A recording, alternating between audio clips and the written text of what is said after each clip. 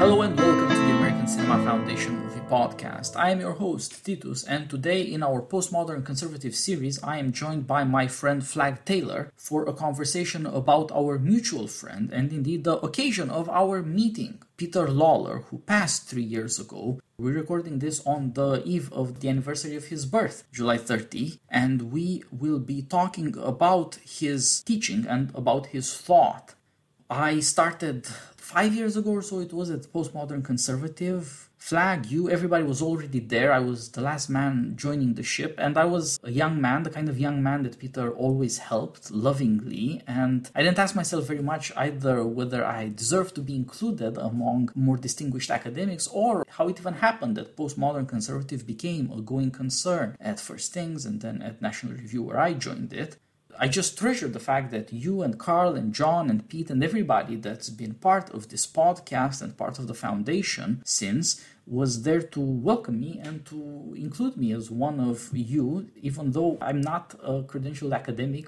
I'm a film critic, and nevertheless, you have been wonderfully generous and helpful over the years. I should tell our audience, this is our 17th conversation over the last 3-something years. It's been now 3 years in the summer. And so it was with everybody else. Indeed, to a large extent, our podcasts here at the American Cinema Foundation were a way of prolonging our experience at Postmodern Conservative and bringing it to a new audience in a new medium. So I am looking forward, now that I am inaugurating this second series of the podcasts in memory of Peter Lawlor, to talk about Postmodern Conservative and about what it is that we're doing here and what it is that you are doing as a scholar, since I have learned so much about totalitarianism specifically, but other things as well, from you. Flag, it's great to talk to you again. It's been a while since we dealt with Mr. Jones and Agnieszka Holland and the cinema of memory in Europe. Tell me, how are you doing and how you met Peter in the first place?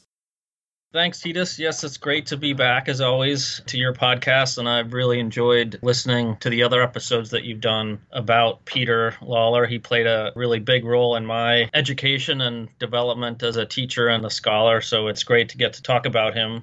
I remembered when you started to become associated with Postmodern Conservative, I think we already knew each other a little bit through Ricochet, and I'd known Peter for many, many years, as I'll talk about in a minute, but it was funny. I remembered one detail about that time. I think I came on to Postmodern Conservative sometime in 2014, so it must have been a year or so later that you came on, and I remember getting an email from Peter saying, I know you know Titus, he sent me something, I don't have time to edit it right now, can you take a look at this? And I remember it was an essay on Louis C.K.'s TV show. The name escapes me, so I remember editing that for Peter. Just sort of funny memory I had.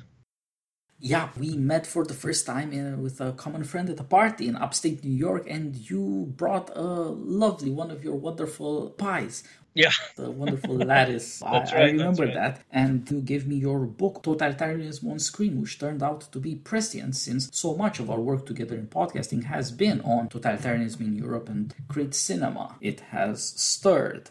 I remember that first couple of essays I was writing about Louis C.K. I was proud that Peter thought well of me, and I pitched it because I knew he himself wrote occasionally about Louis C.K. He called him the comic philosopher of America. Yeah. That was, of course, before Louis got cancelled. And I think that Peter would still hold on to his opinions, as I have of mine, that he really is a profound thinker on our drama, on the drama of individualism, bereft of limits, anchors, and purposes. I think that's why he was cancelled, actually. It was not because he was imperfect or his human failures. It's that he told truths that we need to hear and don't want to hear. So eventually, it got to him. Yeah, that was when we first started blogging together. And then Peter, I looked back to when I joined Postmodern Conservative, and Peter blogged about me joining, and he wrote in his blog then that he says it took a substantial signing bonus, a multi-year contract, a huge golden parachute, and certain other perks I'm ashamed to mention, but I'm glad we were able to get Flag Taylor to join us at Postmodern Conservative. So I wish all that were true, but sadly, none of it was true. I first met Peter when I was in graduate school at Fordham University in the Bronx. I was studying with Mary and David Nichols, and Mary and David are very good at connecting their graduate students to other academics and thinkers. One such academic is a guy named Dan Mahoney, who you interviewed about Peter. Dan and Peter had been friends, I think, back then for already a decade. And Dan used to come to Fordham to visit the Nichols, and I started to become friends with him. And through Dan, I met Peter. And he just struck me as a really interesting, quirky, someone who had this range of interest that was very, I guess he was just hard to pin down for me at first, right? Who is this guy who seems to watch USA Network television series with seriousness? And he's this brilliant Tocqueville scholar, also interested in Solzhenitsyn. So I was just struck by who is this guy and how does he put all these things together? Turned out I got to see him somewhat regularly, I guess in the early 2000s. 2001, 2002, my wife, Natalie, got a job at Oglethorpe University in Atlanta just for a year. And back then, Peter used to work with a guy named Joe Knippenberg, who's still at Oglethorpe. They used to have this joint conference on a particular theme, and I think it used to go back and forth between being held at Oglethorpe and Barry. And Peter asked me to be a commenter on one of the papers given at that conference in 2001. I think it was by Jim Caesar. Peter was great at trying to give aspiring graduate students and academics, a shot at hanging with the big hitters like Jim Caesar. So I was really humbled to be part of that conference. And then in the spring of that year, Peter invited me up to Barry to give a lecture. And so I talked about Lincoln being a kind of Tocquevillian thinker.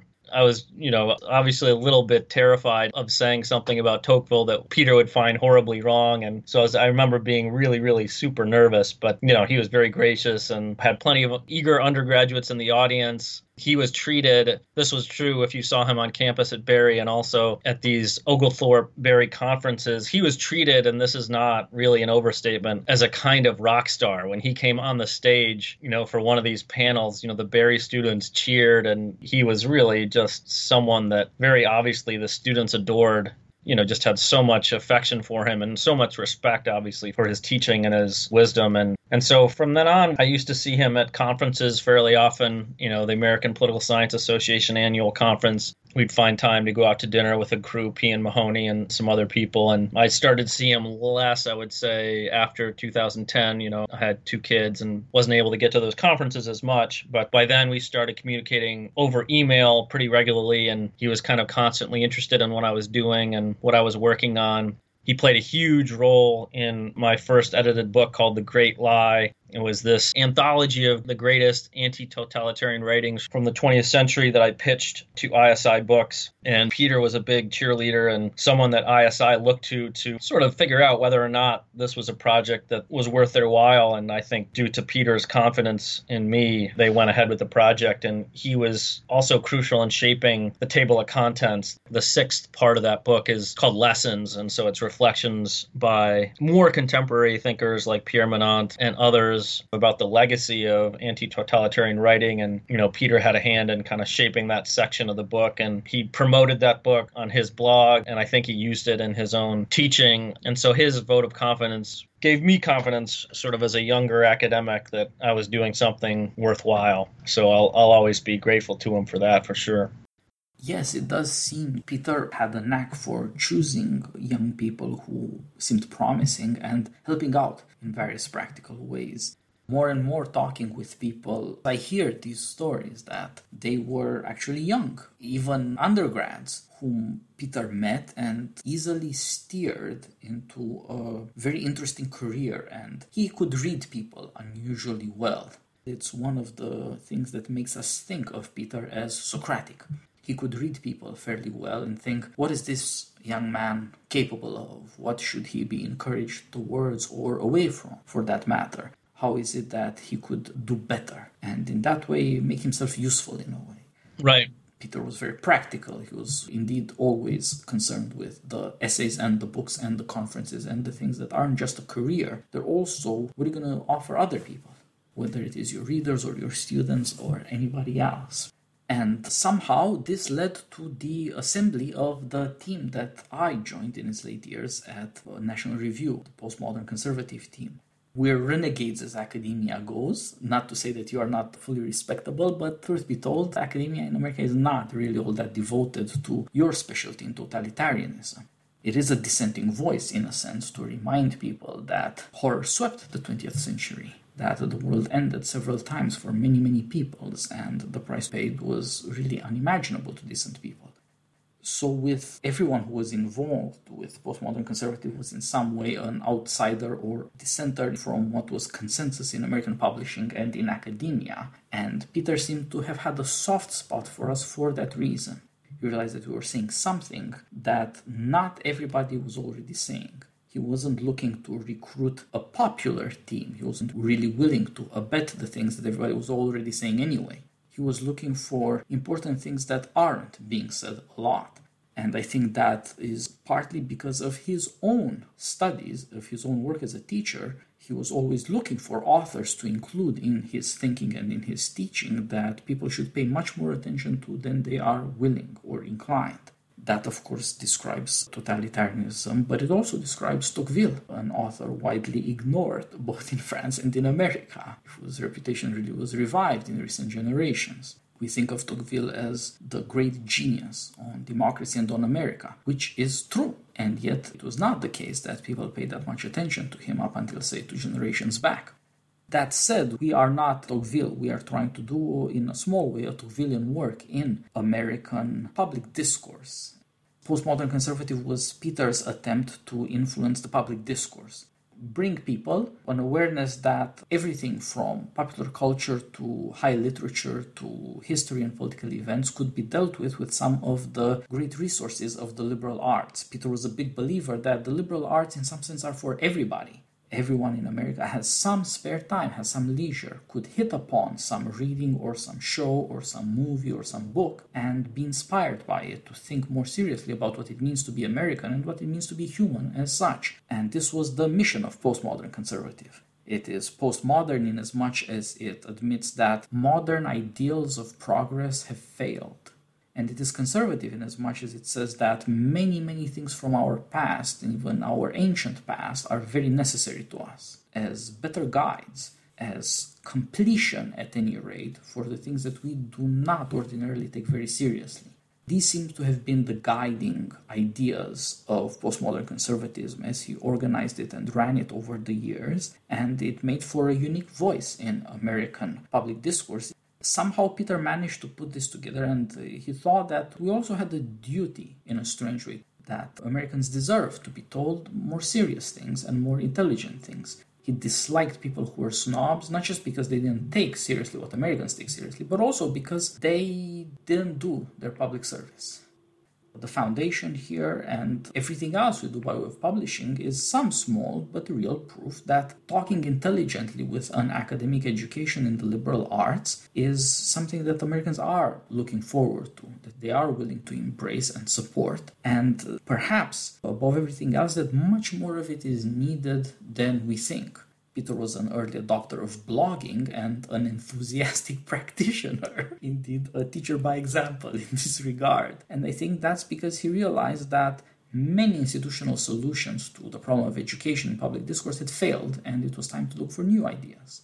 He believed deeply in education, which is why he practiced it so much, and it was his primary activity. As you say, it's not just in class, it's also editing volumes, helping people get published at university presses. It's also at conferences and even the American Political Science Association.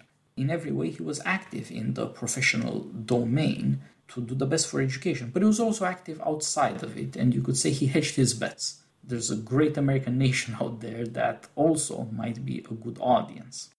Yeah, I think that's true. I mean, if you just think about the arc of his career, obviously as a younger academic, he did things that you have to do to get tenure and to be a good soldier at your college or university. And I have no doubt that he served on various committees at Berry and probably was widely respected by people. So, I mean, I think he did the usual things that one does. But as you say, I think it's right. At some point, he decided that he wanted to speak to a broader audience and bring more people into contact with his own ideas through blogging. And so that's something that I really admired, and I decided at some point I wanted to do as well. I wasn't, interested in trying to write articles that would be published in peer-reviewed journals and, might be read by a handful of people, and maybe it would become influential if the right people cited it and found it worthy. I mean, I think Peter could do that, and he did do that. But as you say, I also think he decided at some point that he really wanted to speak to a broader audience.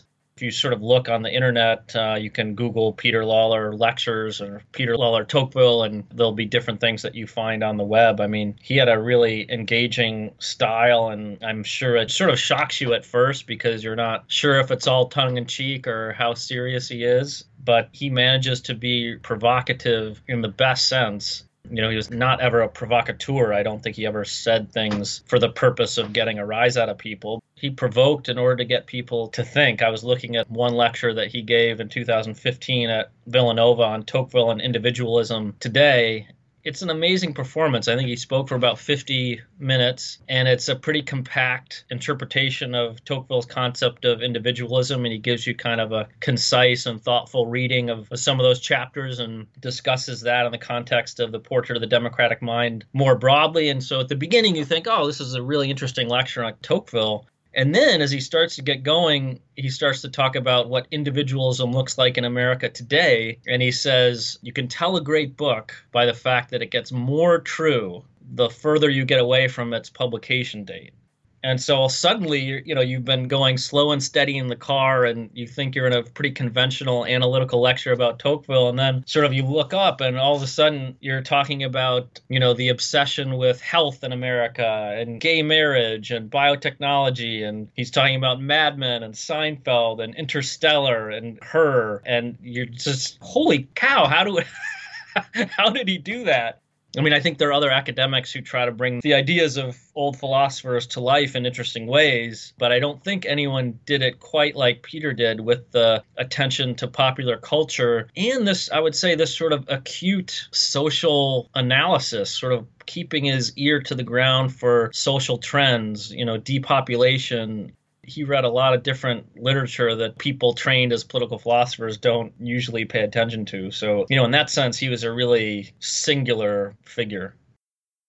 Yeah, I think you get to something very interesting here, that it was precisely because Peter took very seriously very rarely read books that sometimes it seems like it's actually a very small population in academia that is bred to read them. And he looked up from those readings and he thought a lot of America shows what's happening here. And at the same time that what people in America do shows their longings, their desires, and their opinions in ways that are revealed by great authors from Plato to Tocqueville. He didn't despise either great writers or the American people. He thought that in a certain way they had something to say to each other. He didn't think that the point of reading old books is that nobody else does it and you're special. He thought that the point of it is that you'll understand what world you're living in. And at the same time, he believed for that reason that if you look at what people believe in, what they chase after, what they desperately want to see or hear, you will see the concerns that begin the investigations of philosophers. How is it that we find it so difficult to be human, since it's the one thing we know for sure we are? How is it that we are even inclined to deny that we are human? And we will try anything from transhumanism or any other kind of abstract science to some kind of mysticism or cultism to deny our complicated and often contradictory impulses. He thought that America was a great experiment ongoing in whether it is that human beings can behave as both free individuals and relational beings. And he thought that we had recently veered in this dangerous direction of individualism. Indeed, Tocqueville was his great guide in this, and with Tocqueville was Pascal, and behind Pascal was Augustine. He had a great teaching from his Christian Catholic heritage, but he also thought this is obvious to anyone who just looks around at what people do, who just listens to his friends and to his family and takes to heart their turmoil. He took the American drama seriously because he knew that everybody really is going through it. It's not some kind of fantasy. It's not simply a matter of media hype. It's not simply a matter of entertainment. Our pop culture really and truly reflects who we are and what we're going through. It's messed up because we're messed up. And therefore, he wasn't inclined to be very moralistic about public discourse. He was first of all trying to understand, why are people so troubled? Yeah. That's why I think he also believed that he had something useful to contribute, that he could relate his erudition and his wide interests to the experiences of everyday people. He didn't think that everybody needed to have that same education or erudition first. He thought that they just needed the experience to experience the American drama, and then you could see why it is that we've gone so far in the direction of individualism, why we desperately long for some kind of relational community, some way to belong together that's true to our human nature. Yeah. Maybe I gave the impression a moment ago, too, talking about his lectures, and I invited him to give a lecture at Skidmore, my wife and I did, in the early 2000s when he was still a member of the President's Bioethics Council. But he wasn't necessarily a skilled rhetorician. He was not an impressive speaker in the sense that it was this perfectly articulated, point-by-point, rigorously analytical and beautiful construction of words. But somehow he just drew you in by showing you things in the world that were worth wondering about or that you should be shocked by, but you probably weren't. And it was amazing to me, too, looking at that lecture in Villanova, the things that he was able to say and kind of get away with. At one point in the lecture, he says, "Okay, men, quick poll, raise your hands. Who would rather have an actual girlfriend or just watch porn on the internet in your room?" And he expected people to actually raise their hands, right? I mean, you're just like, did he really just do that at Villanova University? And then he took a question in the Q&A session. There was a woman who was offended by something that Peter said about gay marriage. He had tried to make the argument that gay marriage was actually a working out of American individualism in the sense that marriage as an institution had become infused with this notion of choice with no deeper foundation. I think at some point he said, if you had said to the people who are trying to promote gay marriage, well, do you want the marriage that existed in the 40s and 50s when, infidelity brought you immediate social censure and dismissal by, your immediate community, and divorce was very, very difficult, and you usually had to have it in a church with some, religious sanction. Do you want that? And he said probably, advocates would have been less excited about that prospect. And so he sort of wanted to say, I'm not coming out for or against it, but I'm saying that gay marriage as it exists now is a kind of working out of these individualistic premises. And so he took this question from this woman who didn't really understand the deeper philosophic point, just was only getting that he was trying to argue against it. And I don't think he was able to convince her, but he was able to kind of take her question and respond to it, in a way that was, I think, pretty charming, and sort of coupled with the little anecdote I just said before about internet porn and things. He just had this way about him where he could say these shocking things, but you knew it was in the service of genuine inquiry. That's why it's fun to read him, in addition to listen to him, because he really just takes anything and everything as worth investigating from the standpoint of the philosophic background that might, make any social phenomena possible. And so I was thinking in my own career, I've been much more attuned to popular culture and certainly attuned to movies, partially as the result of Peter's example and also explicit prodding. Peter Lawler and Paul Cantor, I think, are the two people who have really done more than anyone, in terms of the conservative movement or conservative academics, certainly, to encourage us to kind of take high and low and middle, all kinds of culture seriously on its own terms and learn what you can from movies and television. I mean, Peter always, both in the blog at Postmodern Conservatives, but also at conferences, he'd always be promoting something and then studies. So we were doing true grit studies for a while, dissident studies, Friday Night Lights studies. He was always sort of nudging people into, look, you got to take this stuff seriously because there's a lot going on in these shows worth paying attention to. Yeah, I think that's right. That's one of the things that drew me to Peter early in a strangely personal way. I come from rigorous academic education, and that means you have to sit around with a book and with commentary and take it very seriously, and you are often tempted to forget that you're a human being or that the people you read are human beings. You are first of all tempted to abstract from all that and just consider the argument by itself, as though it were not a human being speaking to another human being. Whereas Peter helped me a lot to go and see that it's people who have these concerns, and those concerns are there for a reason. But if you put yourself in somebody's shoes, if you try to say, why would somebody say this to you? If your first instinct is not, well, you're wrong, or, well, that's just obviously right, but you're asking yourself, why would somebody say this? Then you get to know a human being. It becomes more personal and not just abstract. And that drew me to him and confirmed to me that my own concerns for culture or poetry more broadly were not simply foolish or distractions, that they were tied up with this insight that we have to figure out what the relationship is between our lives and our opinions. Peter made a great effort, as you say, to remind academics that they do not live in a fantasy world, that however hard they pretend, they're actually Americans. Some people like Paul Cantor don't just know they're Americans, they revel in it.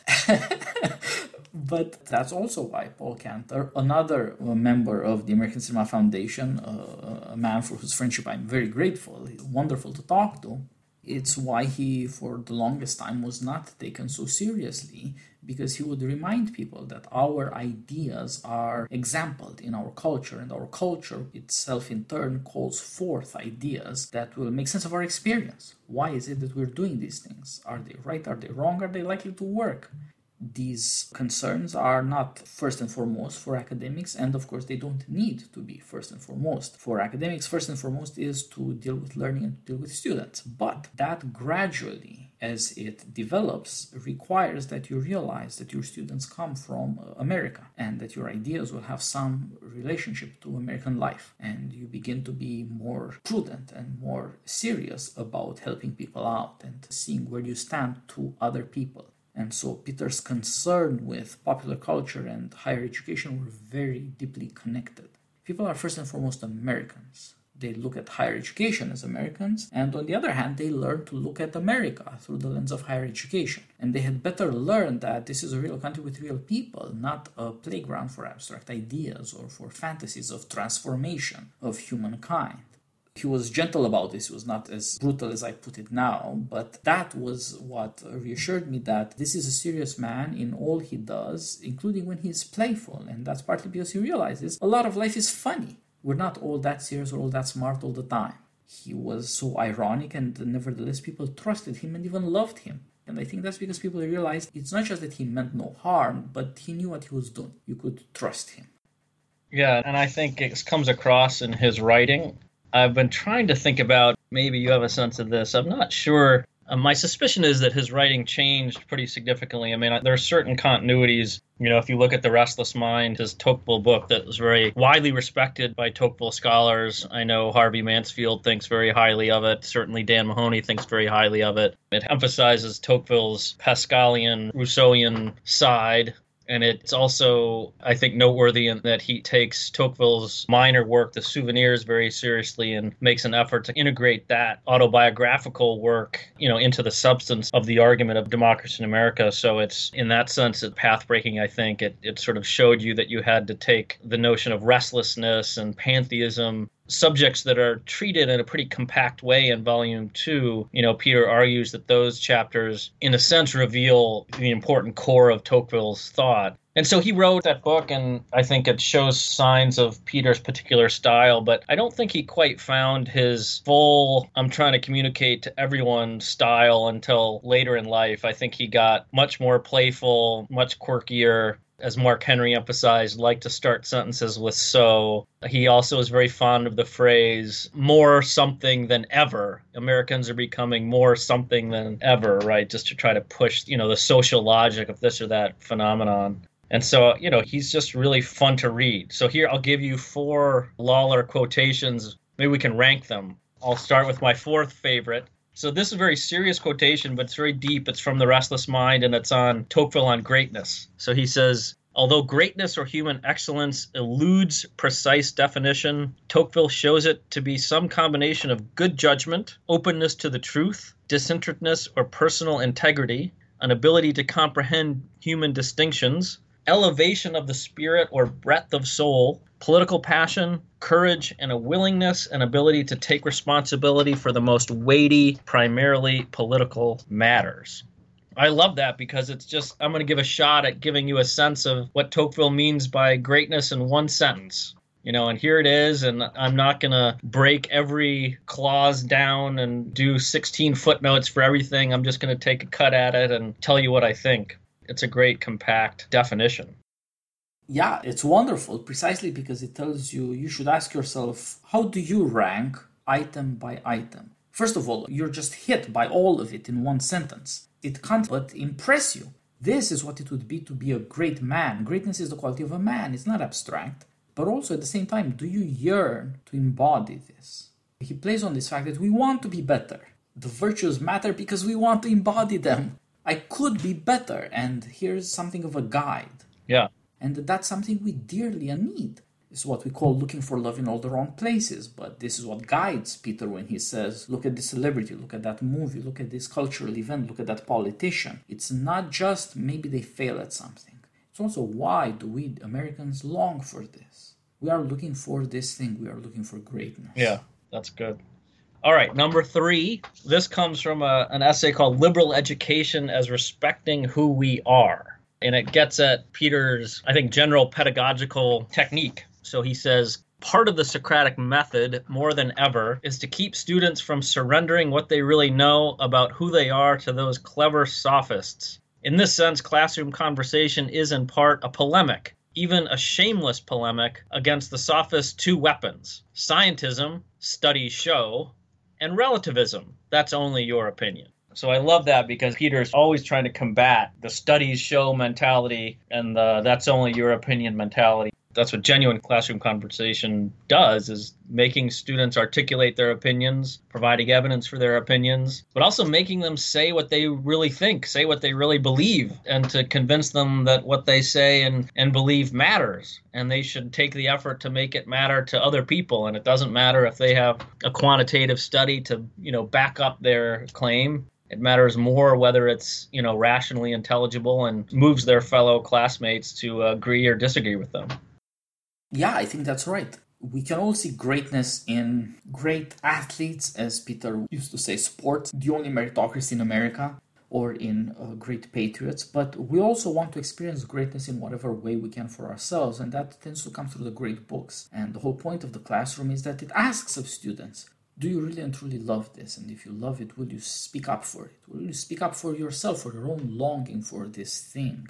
Greatness has to be in a certain way personal, because it will lead people to say what they truly believe. They won't lie because it's a sophisticated thing to pretend that you're cynical, and they won't just say the thing that they believe they're expected to say for success and approval. Peter was a big believer in the power of great books. He said, this is human nature, for young people will at some point awaken to it. This is what I really and truly believe. The power of these books to elicit self-knowledge, to realize what are you truly longing for, and the willingness to say that brings people out of themselves, and it's the basis of all friendships. It is shared love that made us all friends of Peter, and it is shared love that makes for all kinds of friendships. Peter just understood how connected books and higher education and friendship really and truly all are, and how they come around in these moments to an expression that you can't deny because it's inside of you. Yeah.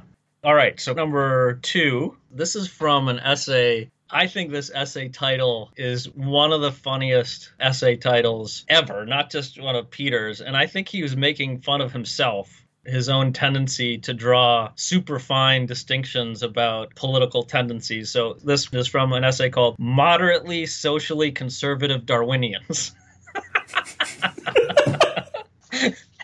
And I think Peter had to do that on purpose because he had to think, is this a category that really makes sense and does it really matter? I think he knew his tendency to draw these distinctions probably had to be reined in occasionally. Nonetheless, despite the title, the substance of the essay is fascinating. And so here's the quotation. Facing personal extinction, we may take comfort in the way we live on through our families, our friends, our countries, and our churches. Living on solely through one's species or genes, it would seem, is considerably less existentially comforting. So Peter is a master of the ironic understatement, and I think that's a perfect example. Yeah, we know, a kind of radicalization of Rousseau that goes through Kant all the way to Marx, to the point where Marx says human beings are special because we are a species being. And Peter would say, really? Who lives that way? Did Marx live that way? Does anybody live that way? You are the human being that you are. You experience yourself, as I experience myself, as an individual, but also in an aching way as a part of something bigger. And that is the tension of being human. I'm both an individual, and to know that I'm an individual, I know that you know me, that you're my friend. I know that my wife knows me. She's my wife. I depend on other people to know that I'm an individual. Which individual am I? Why do I matter as an individual? I matter because I matter to you. I matter to my wife. I matter to people whom I really and truly know and who really and truly know me in return.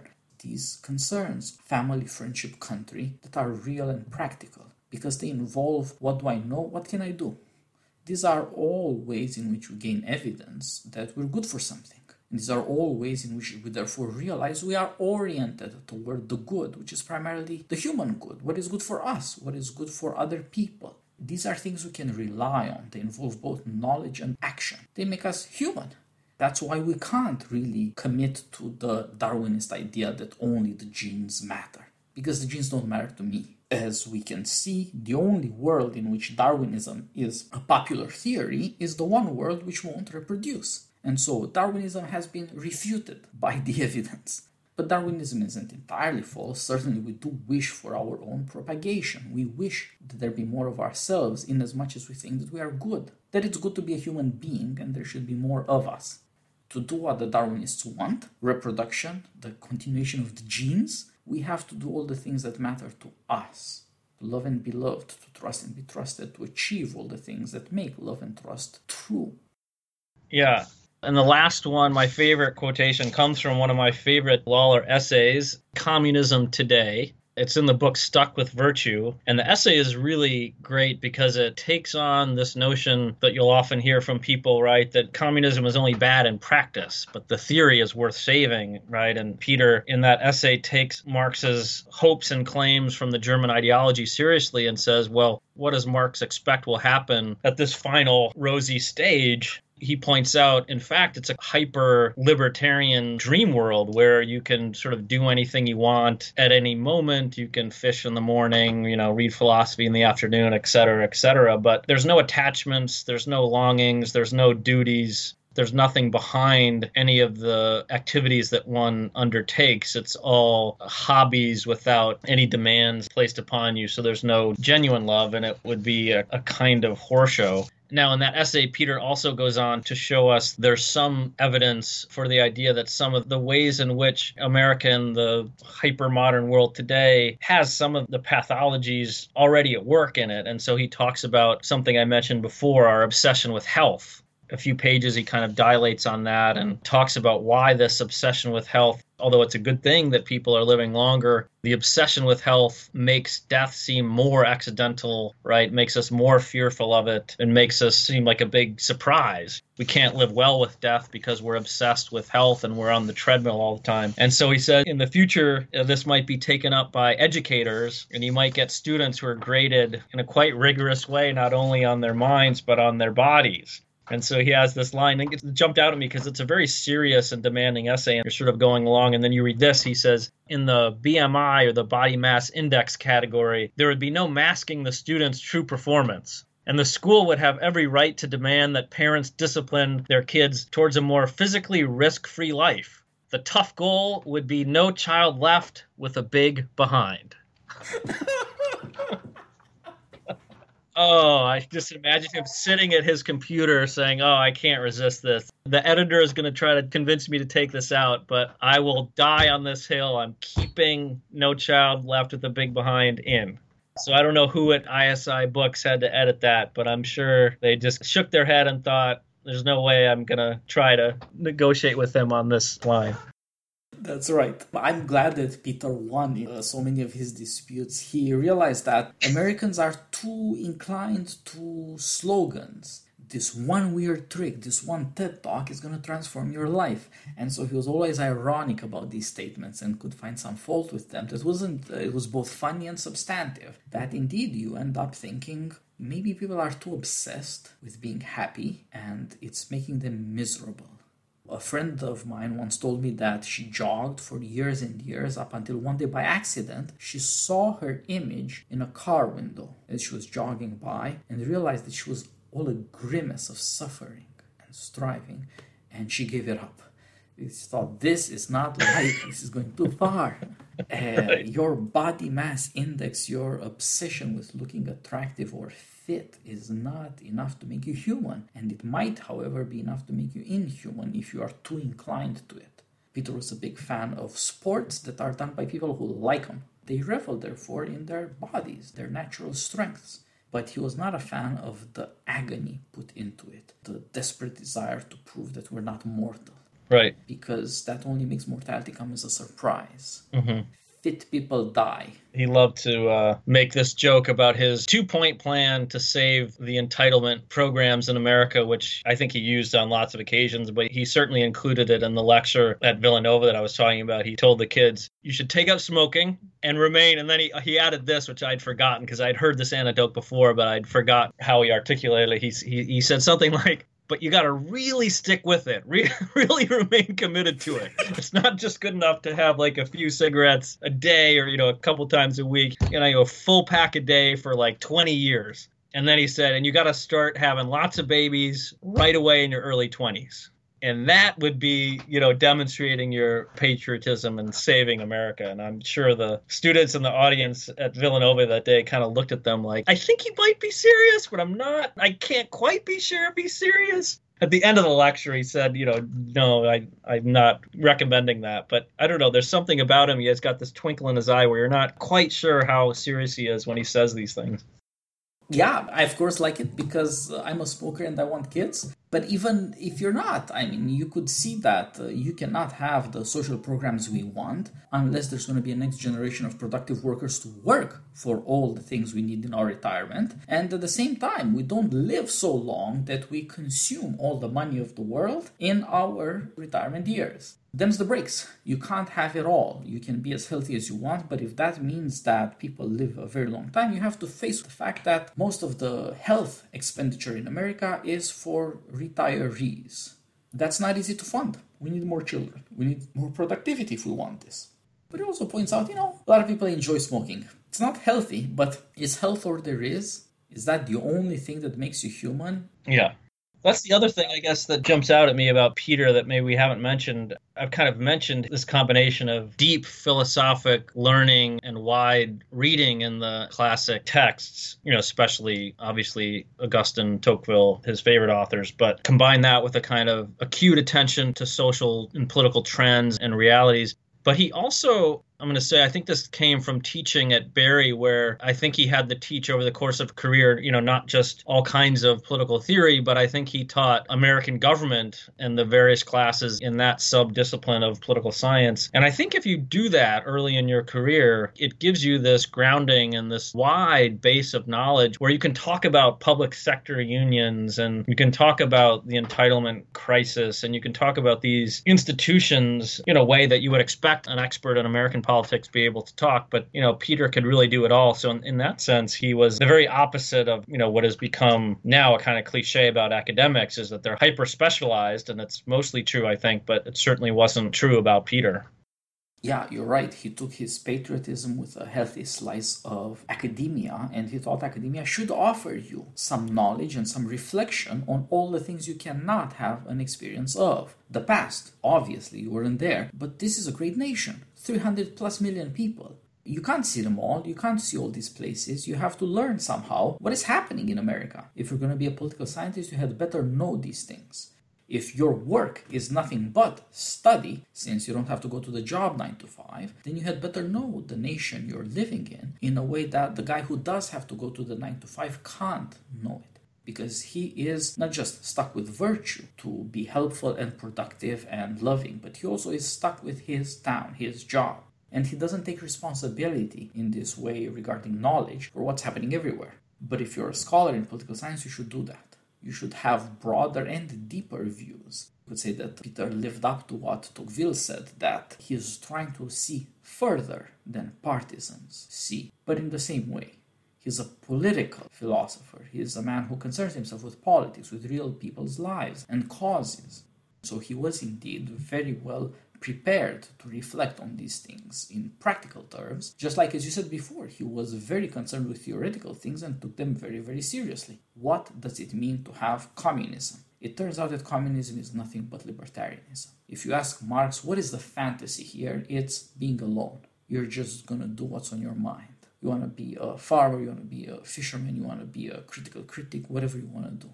And so Peter pointed out, there is nothing common in communism. You are alone. You're no longer tied with anybody. if you have made the somewhat insane assumption that there's not going to be any need for real work, then everything, including work, including danger, just becomes a hobby. You have overcome the human condition. You're just actually a kind of a Greek god in Homer's stories. Fickle, careless, abstracted from reality. Yeah. This is what guided Peter, that at the end of the day, Darwin, Locke, and Marx all say the same thing. They all point to partial truths, but they take them in a direction that leads to a craziness, that you are a self-sufficient individual, which turns out actually to mean you don't even know you're human anymore. But in fact, you have to look away from them to what you really and truly know makes you human, that other human beings love you, and you can love them back. You're not just an abstraction of freedom, choosing and re-choosing and unchoosing, as there are never any consequences to choices. But in fact, figuring out that the choices you make end up defining you, tying you or severing you from other human beings. Peter talked about this, that he worried about, even feared, a liberal libertarian convergence where the people who claim you can have pro-choice on everything forever and the people who claim that there's always going to be therapy and social services to look after you through the federal government end up banding together and removing from you any experience that you are the person that you are with the people that you know, that I don't know them because I don't know who you are. And the more you take yourself seriously as a human being, the more you have to reflect on that experience and therefore on the people in your life. Have you done well by them? Have they done well by you? That's what ends up defining you, not pretending that you can recycle endless identities with no consequences. You can't live in fantasies, you can only live with people. And therefore, something like communism can never be true. You will always desire to know other people. You will always have duties to your parents or your children or both. You will always be tied up with other human beings. Yeah, and the other thing that you talked about with Yuval Levin that's worth mentioning, of course, is, he started writing about biotechnology. I'm not sure when he first started doing that, but certainly in the early 2000s, he was doing it pretty frequently. And I think he made some significant contributions to helping us think about that. And I guess the sort of bumper sticker takeaway from some of his stuff, I think, is that the libertarian emphasis on the importance of choice can end up requiring, especially in the area of biotechnology and eugenics, a kind of coercion, right, to give people the genetic makeup where they can choose well. He thought you could get to a pretty coercive eugenic project or eugenic state based on libertarian premises. Something that seems paradoxical at first, but you read his essay on technology and Stuck with Virtue and some of his contributions to the reports of the Bioethics Council. He's always intent upon showing you the connection between starting from kind of hyper-libertarian premises and ending up in a kind of statism that you wouldn't really have imagined unless you were really thinking through the premises initially. Yeah, that's a very good way to put it. And indeed, Yuval, in our conversation, insisted on the importance that Christianity and therefore the person played in the thinking of Peter. That you have to remember that each one is an individual who feels in some way responsible for his situation, and you have to defend that, because there's always a temptation to say, we'll develop some new kind of power through technology, and then you don't have to be a person anymore. You don't have to take maybe responsibility for the next generation or for your own family or for people you know in your town, your neighborhood, wherever you live. But then it gets more insidious from there. What if belief in productivity means you have to take all the drugs that will keep you productive? Forget about your depression or your misery. Be more productive. Be more excellent in work. And it doesn't matter if you're human or not.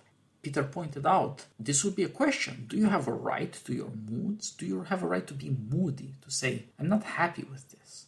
Or are your moods a defect that pharmacology or genetic engineering ultimately can fix so that you never have to ask yourself, who am I?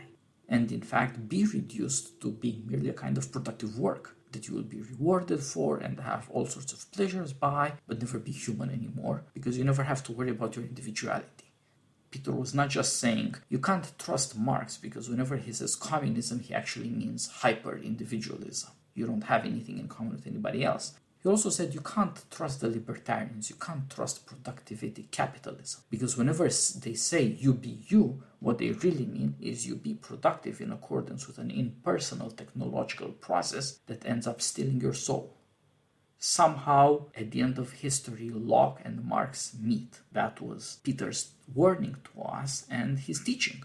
This is what we have to avoid. We have to realize we are tempted to do this, to say, well, I got my own choices, and then to experience that defiant freedom as I better do what the boss says or expects, or else I'm nothing.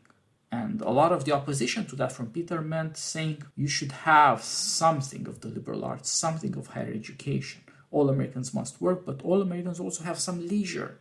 That leisure we often experience through popular culture, and it's sometimes enlightening, but it's often deceiving. And we had better think about it in more rational terms, in more humane terms, above all, to learn from previous generations, from previous centuries, what it means to be civilized, what the longings of the human heart are, so that we do not succumb to personal choices and universal pharmacological mood control, so that we turn out to be productive slaves of our own desires. Yeah.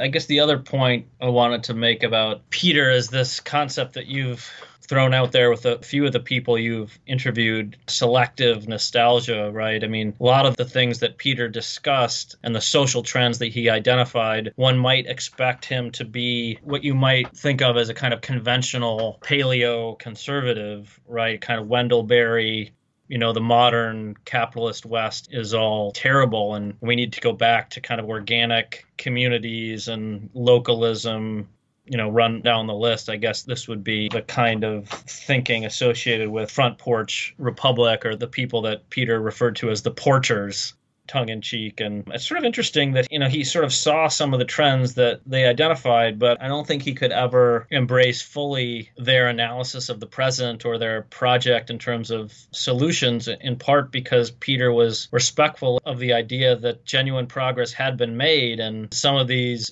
communities, of the past where a working family in Pittsburgh could have a good living with the father working in a steel mill, the mother didn't have to work, and lived in an organic community. There was a sort of central church and, a local bar. And in a sense, it was this vibrant communal existence. I mean, I think Peter was also open to the idea that reality was in part pretty repressive, or oppressive maybe is better, that working in a steel mill for 30, 40 years of your life doesn't result in great health and you probably die pretty young. And therefore, technological progress that would enable us not to be reliant on steel mills was probably a good thing. And enabling the children of those families to decide whether or not they wanted to live in those communities or find their way in America in some other place was also probably a good thing. And women entering the workforce was a good thing, and so I think, as you suggested, Peter was nostalgic for some things, but was prudently selective. And I guess he departed from the conservative line in lots of ways by openly embracing the idea that, the present really is better than the past in lots of significant ways.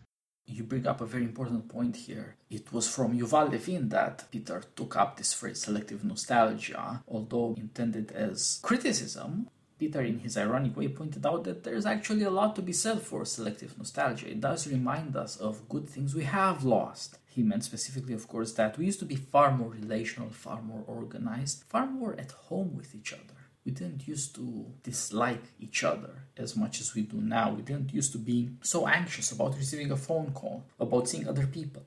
But he was also committed to the idea that we have to deal with the powers that scientific progress, technical progress has afforded us. They are not disappearing. There's no way to look to a project where they're going away. Whatever kind of anti-modern project you might think of, in a certain way, communism is an anti-modern project that says we can go back to the primordial village. In a way, fascism is an anti-modern project, in a way that says you can certainly believe in your national belonging, in your blood. But these have turned out to be catastrophes, to say the least. And so Peter said we had better make the best of the changes we have got. You could not have justified 100 or 200 years ago the fact that some people did backbreaking labor. Indeed, for conservatives especially, since what we want is to get the votes of men, we should remember that most of the people who die working have been and are men. Well, what happens if they don't die? We had better offer them something by way of a worthwhile life, or as they will self-destruct, as the working class does with drugs. That is a failure of our modernity. It is not a failure primarily of technical progress. It is a failure of our society. We cannot offer men a life worth living, and they choose death. If you have millions of people over the last 2 decades who have decided that death is better than life in America, that is a severe judgment to pronounce on our progress. Yeah. We had better see these are the technical situations we are dealing with, and we had better offer men something better to do with their time. Peter was very much aware of the fact that we do not have some kind of overarching national project or some kind of serendipity to look upon to say we'll go back to 1800. That is not the world we're living in. Yeah. So we had better be less fantastic, more realistic. What is it that we can learn by selective nostalgia? Why was it that in some ways life in the 50s was better? It's because people were more relational. They needed and helped each other more. We have to figure out ways to do that. Yeah, different means for sure, but same ends in terms of the relational goods, concrete goods of life. Yeah, it strikes me one detail I forgot to mention at the beginning. So with the help of Peter and someone I haven't yet mentioned, a friend of Peter's named Jim Pontuso, who teaches at Hampton, Sydney, and wrote a book on Havel and Solzhenitsyn, so has some similar interest to Dan Mahoney and Peter. Peter, Dan, and Jim all launched me on this path to study totalitarianism and dissent, and gave me that confidence that this was a path worth pursuing and that I, as a thinker, could contribute something significant. When I saw, I forget if someone had sent me an email or even if I saw it on Twitter, but when Peter died in May of 2017, I happened to be in Prague in a flat that I rented through Airbnb on Charles Square, right across, a few blocks away from Václav Benda's flat, where lots of the meetings of Charter 77 were held, and I had interviewed the Bendas and become friendly with Mrs. Bendova and some of the children, and had gone on to publish this anthology of Benda's essays, which I don't think Peter had ever seen. I think he died before it came out, sadly, but I just remember being totally overcome with emotion sitting in that flat so close to the Bendas and thinking that, my whole project on the dissidents and trying to understand why they did what they did, and how their commitment to being persons manifested itself in this way that it did living under communism was in part due to Peter's confidence in me and his encouragement of my writing. And so it was strangely fitting that I was sitting in this flat when I got the news about his death. So it's great to have this conversation, and I'm really happy and grateful that you've taken the time, and it's been a lot of time since you've interviewed so many of the people who knew and worked with Peter, but I'm really grateful to you for your commitment to, making sure that his legacy is well known and that people understand the various aspects of his legacy, but also, get a sense in a very concrete, visceral way for the people that Peter influenced, both through his scholarship, but also through his friendship and his mentorship. As I said, I knew him for about 20 years, besides the Nichols and some of my other teachers who I had in the classroom, and I've been lucky to have extraordinary teachers. Peter was just a huge, huge influence on me and enabled me to take advantage of opportunities by giving me the kind of confidence I might not have had, but just also allowing me to be pushed in directions in terms of research and scholarship that maybe if I hadn't met him, I might not have taken. Yeah, you're one of our wonderful scholars in dissident studies, as Peter would say. He thought that what is true of Václav Benda or Havel or anybody else in an extreme sense is true of the rest of us in a less obvious sense. Because it's not just them, we're all stuck with certain problems that are modern problems. We all feel alone. And of course, months of lockdowns and this miserable crisis have brought it home to many, many, many, many people. Nobody seems to be taking this time away from normal life to say that they just love the way things are for them. Instead, they feel quite miserable. That's another sign of the fact that Peter was right. We should learn from the dissidents. We should learn what it means to be alone and miserable because we are not relational beings, and therefore that we deeply and truly desire to be relational beings, to be fully persons. And yeah, the books are there. Peter was a very prolific writer. But it's also those of us who knew him and love him. We have to remember him And I've learned very much through these interviews from other people who knew him much longer than I did, and who nevertheless had very similar experiences. What it means to be helped along by somebody who believes in you because he knows the practical thing that you're doing. It's not fantasy, it's not self-help rhetoric, and it's not therapy. It's practical concern. You want to publish an article, you want to study something, share your learning with others and learn from them in turn. Peter made that possible for all of us at Postmodern Conservative and our audience beyond the classroom or beyond academia. It's a rare attempt beyond the liberal arts to share the liberal arts, to show what it means to be concerned with being human and therefore all of the things that are involved in that humanity, and to share them with an audience who is willing or even eager to learn but hasn't been guided yet, or by circumstances has been prevented from achieving that for themselves. This is, in that sense, the utmost of Peter's generosity, and it's why I felt after his passing that all of us who were put together by him, who are friendships to him, should continue this project, and why we're doing Postmodern Conservative and now this series on his thought and his life and his activity and everything he did for us and he encouraged us to do for everybody else. It is as easy as doing podcasts in a certain sense. In another sense, it's as difficult as dedicating decades of your life to a certain study. And somehow he managed to encourage us and to convince us to do this for the sake of other people as well. Put us all in touch and to tie us up with our audience. And that's no small thing. It's what we owe Peter. Every time I talk to you, every time I talk to any one of our friends, somehow Peter is in the background. That's a sign we're not really all that alone. We shouldn't be all that worried. We should do our best. And so every time I see you, every time I see any of our common friends, I'm reassured. That's something I'm also grateful to Peter for, and I'm grateful for your friendship, for everybody else I've interviewed. It's a wonderful thing that we can offer other people, and other people in turn will be able to profit by it. Yeah, there's no doubt about that. I think that's true. Well, Flag, we've come to the end of a long conversation. These interviews about Peter with Peter's friends and collaborators and interlocutors have tended to run that way. There's much to reminisce about. Indeed, there's so much more that needs to be said. But our audience will have to go find the books. We'll have to go read Peter on any and all of these things, and indeed listen to the few lectures that are available online. He was a very funny kind of guy.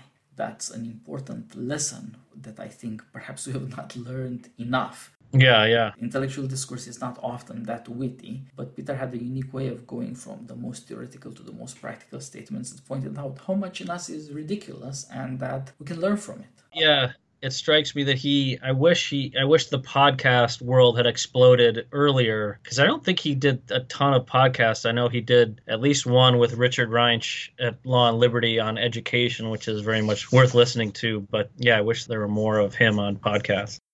Yeah, you're right. Peter was always in the advance of these sorts of things as he was with blogging, but podcasting hadn't quite taken off. He did some interviews or lectures that were recorded so you can hear his southern drawl and his peculiar mannerisms that were so funny. As people say, there was something thoughtful about the way he presented himself that is also worth learning from. It's not all one big accident. And now we have this series of the friends and collaborators of Peter in academia as well as in public life that show he had a wide influence, and other people in turn can do likewise. Peter did not seek to be important, but he has been an inspiration to so many of us. That is what's important, and perhaps many in turn will feel inspired as well. Yep. Well, this has been great. I really appreciate you taking the time to talk to me about Peter, and was really happy to do it. Thanks a lot, Flag. This has been our 17th podcast, and I'm sure we'll do another movie podcast sometime soon. But it's good to take a break from our film studies to talk about our great friend Peter. Thanks a lot. Yep. We'll see you soon. Bye-bye.